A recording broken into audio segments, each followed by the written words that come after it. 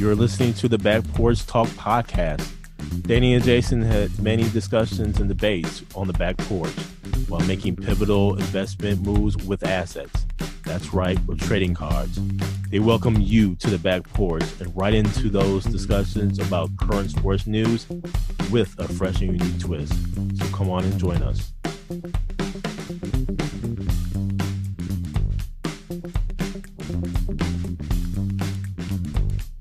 Welcome to the Back Porch Talk podcast. I'm your host, Jason. This is your co-host, Danny.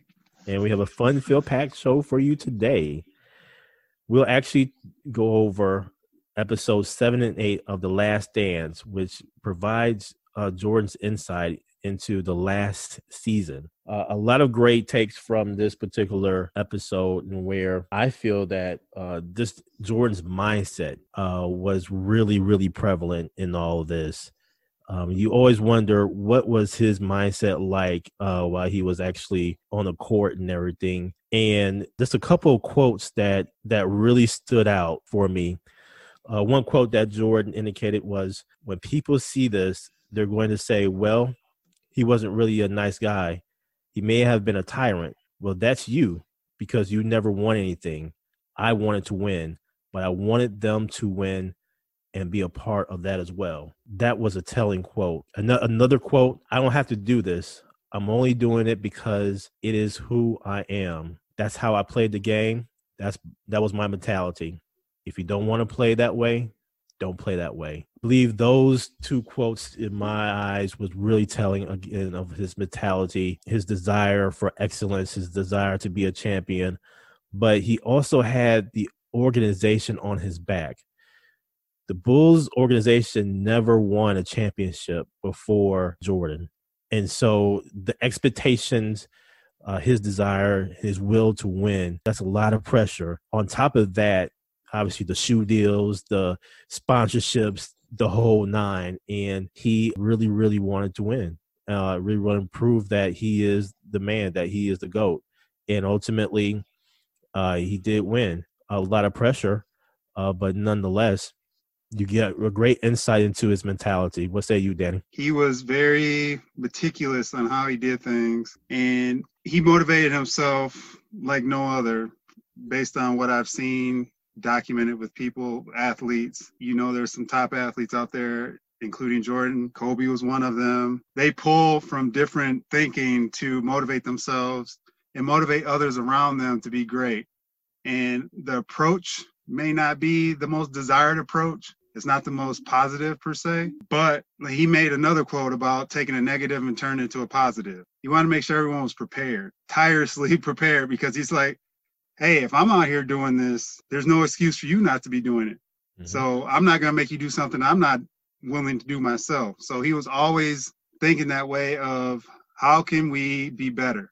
And we're not going to be content with being average, or we just made the Eastern Conference Finals. No, we're going all the way, because he got knocked down so many times those years leading up to those championships. He understood that you couldn't take your foot off the gas to be great. And that actually leads into another interesting thing that I noticed here with regards to the fight with Steve Kerr, and where practice was very, very testy, very physical. And Jordan ultimately really wanted to test the players.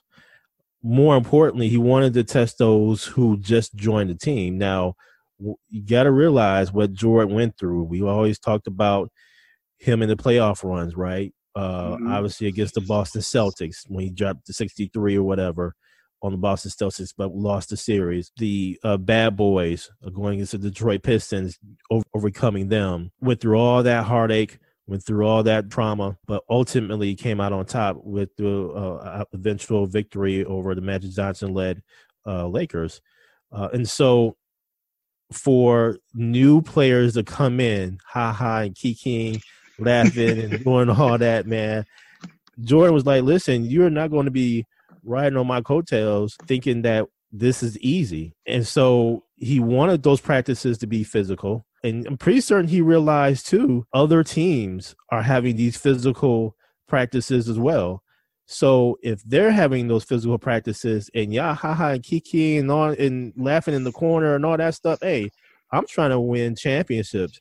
So he raised their level of expectations, raised their level of play, and he ultimately hit Steve Kerr in the eye. Which was, man, I give kudos to Steve Kerr for not backing down. I mean, Steve Kerr said that he was just as competitive. He may lose, I mean, and everything, but nonetheless, he's competitive. So what you say about, obviously, the things that he has gone through, meaning Jordan has gone through, to get to that point, particular moment in time, hey, there could be champagne when it's all said and done, but we got to put in the work in order to get to that champagne. So that was another interesting story within these episodes that I really noticed, the fight with Steve Kerr. Yep. And to that point, if you watch this docuseries in that episode, he was always on his teammates in practice. Jokingly or not, he was always trying to push them. And like he said, once he stuck Steve Kerr in the eye and Steve Kerr didn't back down, he pushed him back. Jordan said from that point on, they had an understanding. Mm-hmm. This is how it's going to be. And this is my house. Yep. I built this house. You're a guest. Respect, and let's go for it. When you're playing the Knicks or the Pacers or these other teams, they're going to do the same thing to you. I'm just preparing you for the game and when we get deep into the playoff run. So it was all in his head of how can I make this team ready so when we get to that point, they know what to do. Yeah, and push them to excellence.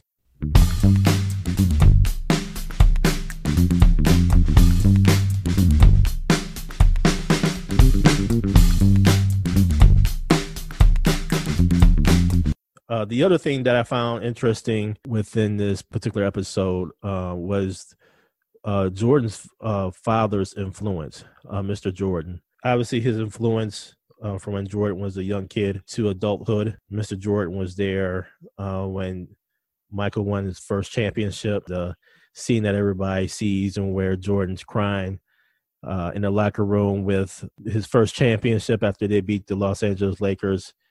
Him crying, said, man, it took 7 years to get here. Dad sitting right next to him, taking in the champagne, taking in the victory. But then also Mr. Jordan would really help out Michael with the reporters. There was a scene in there where I think they were talking about the whole gambling. The media was talking about the gambling bit there with Jordan.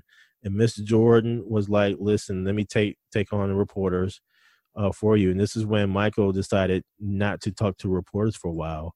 Mr. Jordan came and said, hey, my son has given, his best and everything, let him be. And then also Mr. Jordan would, take some excursions with Michael just to kind of get away, whether it was to the casino in Atlantic City. But nonetheless, his dad was there, a very huge influence.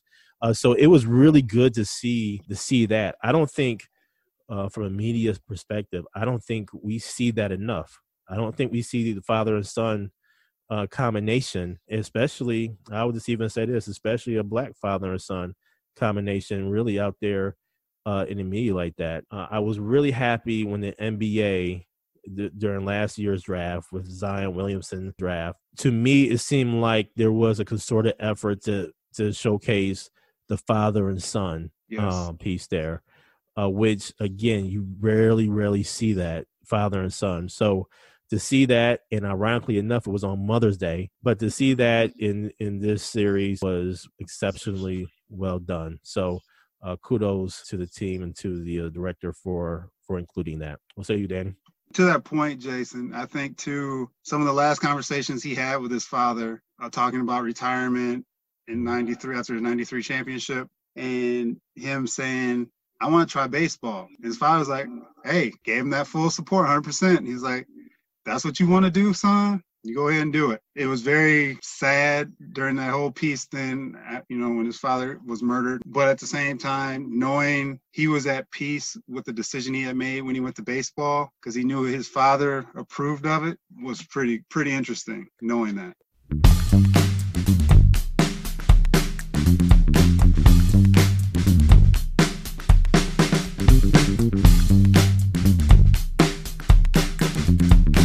That was another interesting thing, too, about this document. They went really in depth with Jordan's baseball career. One thing I didn't know was the whole not going to single A, but going to double A. And the reason for that was because of there's more room for the media in double A. Yeah. And I was like, man, that's something else. But Jordan started off, with a hitting streak. So he started off very well, but I remember the coach saying, well, let's just wait for it. We'll wait for it. And next thing you know, a curveball comes and Jordan can't hit it. Yes. But he worked tirelessly on the curveballs and eventually hit one over the fence. So I think that just shows Jordan's dedication. It's all about winning. So that showcases it. Yes. And to that point where he was there morning, noon, and night hitting. So similar to basketball, he's like, all right, you're going to try to clown me here, media, people poking fun at him. And he just had a different level, man, to say, I'm not failing at this. Would he have left baseball if there would not have been a major league lockout? He was loving it. And in my opinion, I think that's the only reason he left, because there was a lockout, because he was trending in the right direction to go to the majors based on the opinions of the individuals in the docuseries. Eventually, he would have been there. And it seemed like he was having a hell of a lot of fun playing baseball. Right. And being out of the limelight and everything like that. So I don't know what you think, Jason, on that, but I think he would have stayed with baseball if there wouldn't have been a lockout. I think he would have stayed. He was really driven to accomplish a goal. Yes. I mean, Jordan strikes me as that type of person where he'll have tunnel vision and where he focuses in on his craft. And I believe that he would have stayed with the team and probably gone up to AAA ball, eventually to the major leagues. So, yeah, he was trending in the right direction. And you know what? He would have made more money in the majors than he would have playing basketball, or at least for prior to the contract that he signed for the $30+ million per year. Yeah. But prior to that, Jordan wasn't making a whole lot per year. So he probably would have made more money playing baseball. Just think how much his brand would have grown if he would have been in the majors. You have two sports. You have another pair of shoes you can sell, and merchandise. And things. Yeah. And let me ask you this. Do you think he would have done both? Because let's look at it. I mean, basketball season would go October, if they make the playoffs, to beginning of June. Yep. Baseball would have started probably in the April time frame. So he probably missed, a couple of months there. Probably take, a couple of weeks to get in training or whatever for baseball. Yeah. Do you think he would have possibly done both? I think at his age, it may have been tough, because they pointed that thing out with Tim Grover, where he was like, all right, your basketball body is not going to fit a baseball body, so we need to train you differently. And like he mentioned, when he came back, it took him a whole off season. He came back for those last 20 games or whatever it was. Then they had the playoffs, and then he had it took him that long to get his body back to basketball shape and the muscles he was using. So if he would have been younger, maybe, but I don't think so, but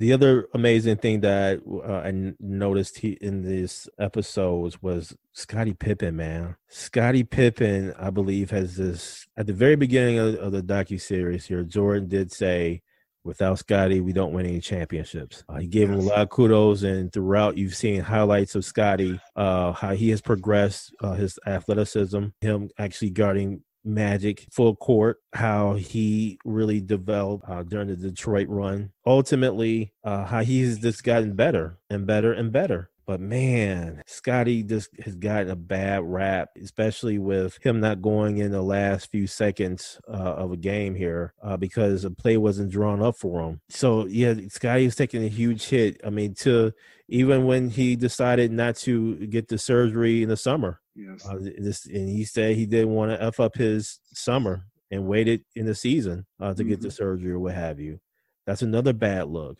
Now this, again, with Tony Kukoc ultimately taking the last shot and making it and winning the game. And so the aftermath of that, in terms of how Bill Cartwright talked to him, how he cried, how Scottie cried, how Scottie apologized, things of that nature. But then Scottie said, I would have done the same exact thing. So, Scotty, you're not making this any better on yourself, man. I think you could have lied there, Scotty. You could have said, man, I would have done it differently, man. Moved it over a little bit, but no, you just went ahead and said, hey, I will go ahead and do it again. Dang, Scotty. Hey, there's a couple times where Scotty has just been made to look bad. And then also the contract issues with Krause. So, man, Scotty he's looking bad, man. What say you? I think that he had a point, though, man. I understand he shouldn't have pulled himself out the game with Tony Kukoc, but think about it. If Jordan is there, would Phil do the same thing to Jordan that he did to Pippen? And Phil obviously called the right play, but Pippen, what was going through his head? If he was feeling some type of way, like, hey, man, you just took my moment away to let me shine. I don't know, man. I just look at it as like, all right, if Jordan was there, would he have done that to Jordan? Here's the difference. Tony Kukoc said, hey, man, I've been making buzzer beaters the whole season. And they showed examples of him making them. So if Jordan was there, yep. First of all, we automatically know that, Kukoc would not have been even shooting the ball in those particular situations. Yep. So I think it's a different situation. Phil made the right call, though. He made the right call. I mean, he made the right, he made the right basketball call. Yep. But from a player perspective, maybe you should have given it up to Scotty. So here's the other thing to this is, would Scotty have reacted the same? I wanted him to ask him this follow-up question. Would he have done the same thing if it wasn't him taking out the ball? So if Phil draws that same play up, Pippen's a decoy, it goes to Kukoc. Does Pippen react the same way? Or is he just PO'd because feels like, man, you taking the ball out? That's a slap in his face, definitely. I agree. So I was hoping they had a follow-up question where I was like, we may need to hit him up on social media or something. Like, hey, man, if you were taking the ball out but you were involved in the actual play itself, what would have been your reaction?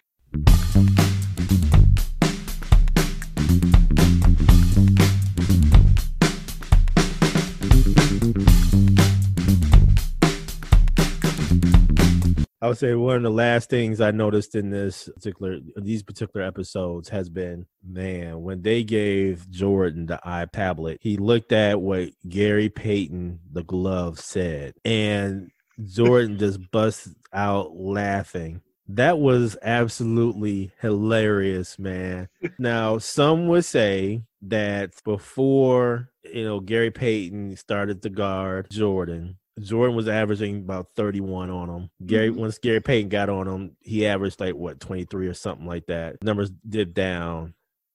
Jordan said, I had no problem with the glove. I had no problem with Gary Payton.